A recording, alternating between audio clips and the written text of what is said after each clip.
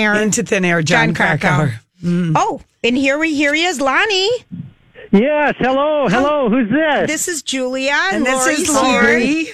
Okay. Hi, Julia. Hi, Lori. Hi, we were just explaining to our listeners that we've been obsessed with mountain climbing since we read John Krakauer's book Into Thin Air way back in the late 90s. And your book, Alone at the Top, Climbing Denali in the Dead of the Winter, I read in one night. It's such a page turner. What a great book. So we're delighted to have you here.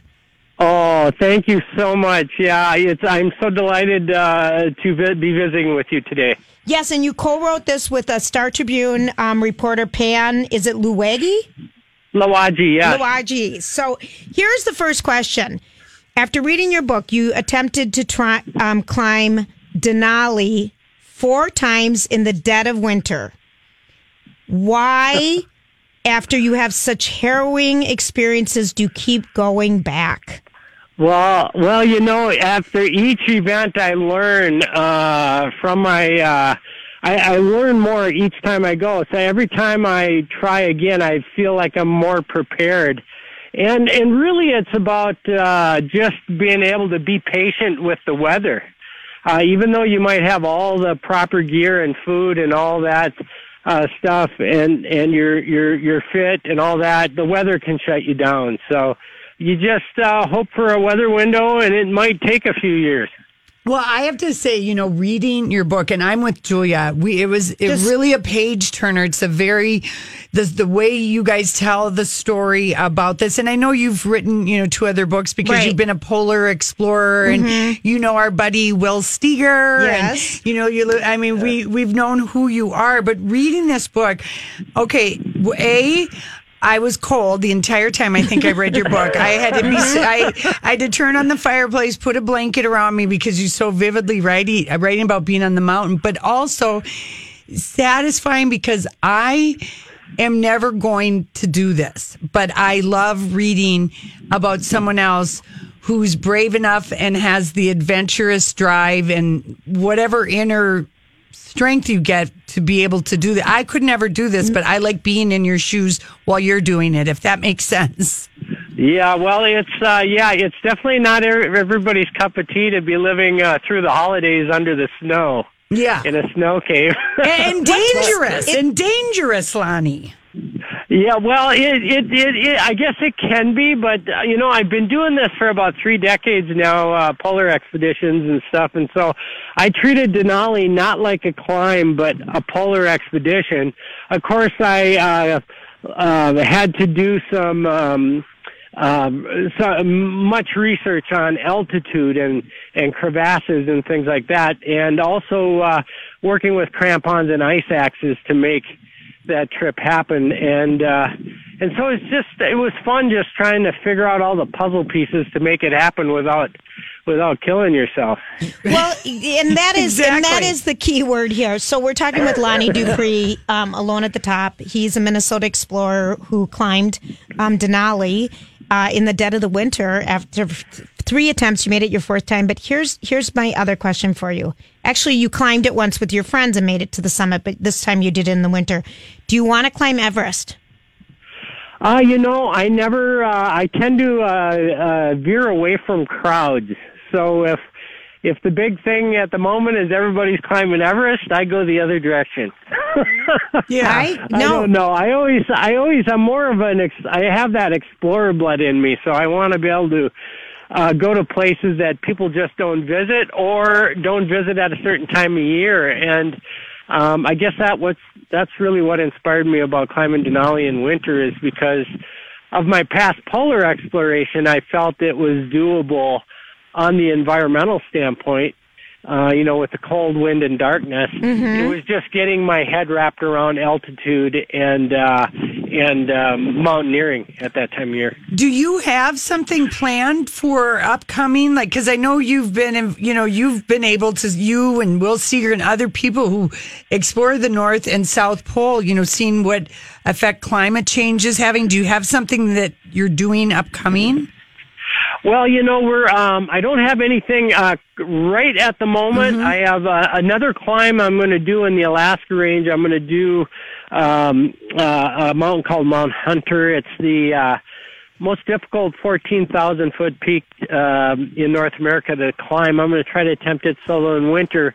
But after that, I'm thinking of going back to Greenland. I haven't been, I circumnavigated Greenland almost 20 years ago. So I want to go back there and see the changes that have came about in the last 20 years and see what climate change has been doing to that part of the world, and visit with the Inuit friends that I acquired while I was there, and find out how that climate change is affecting their hunting. And of course it is in a huge way. Right. I just want to see how they're adapting to that.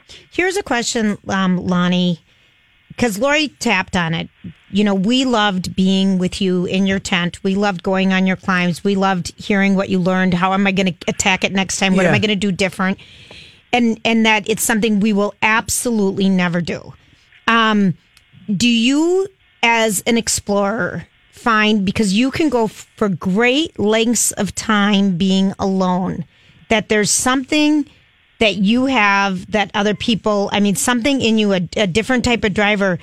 How can you be alone that long without a book or something? No, you have a headset, but aren't you lonely?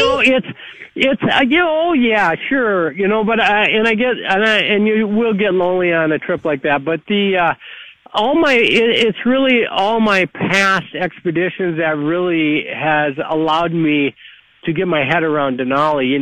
North Pole trips were 2 months. Greenland was, 22 months altogether. And, and Northwest Passage was 5 months. So to go to Denali in the winter and know that I'm only going to be gone perhaps 30 days, I could get my head around that mentally. Okay. And then I needed to find out if I could do it by myself. So I went and did a solo canoe trip for a couple weeks and decided that, well, even though I didn't like the company, I could probably not go crazy. Yeah. Right? Right. Did you know Henry Worsley? I didn't know. I knew of him, but I didn't know him personally. Okay, because he was just featured this past week on Sunday Morning on CBS, and there's a new book about him, The White Darkness, and he passed away. And his wife was wondering, does he love Antarctica more than he loves me?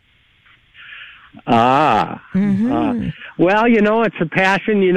Everybody's got their passion. Right. It might be becoming a doctor or a teacher, or it might be a sailor or what have you. And some people just strive to be the absolute best they can be in that particular realm of our world. And you like to be cold. The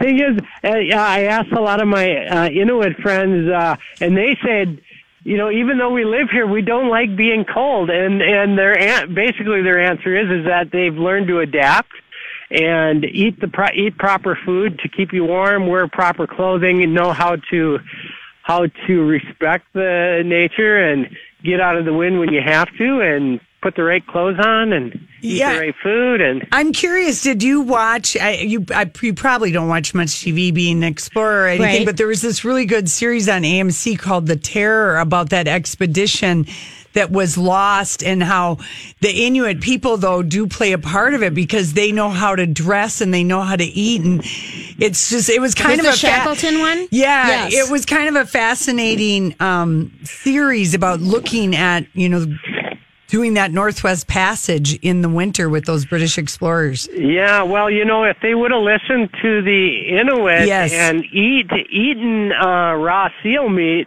which has more vitamin C than an orange for the same weight, they wouldn't have died of scurvy. Yeah, right. Lonnie, your book, the book is Alone at the Top. It's so good. Now we want to read your other books. I know.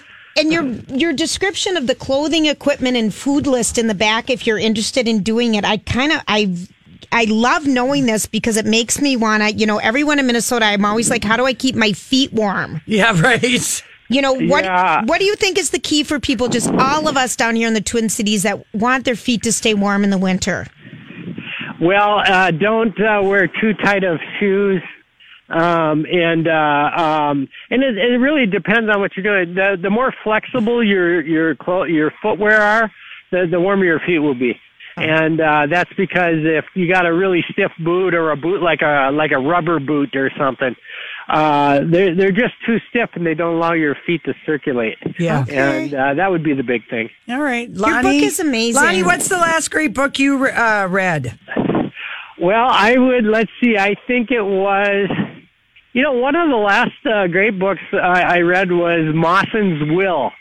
It's about Antarctic explorer Sir Douglas Mawson that was trying to reach the South Magnetic Pole. Wow. And it talks about his harrowing journey on the return from that trip back to his base, and they nearly didn't make it. Wow. That sounds good. I know it. It totally sounds good. What a treat for us to meet you. And if you're ever down in the cities, come in studio, would you? Oh, absolutely. Thank you, Loria. Thanks, Julia. I appreciate it. Alone at the Top, Climbing Denali in the Dead of Winter, Lonnie Dupree and Pam Luigi, Lawama, Latuba. Thanks, Lonnie. Thanks, Good Lonnie. luck to you. Thanks so much. 651-641-1071. We got a couple copies of the book to give away. And when we come back, we've got a little special from a very special NBC TV show last night.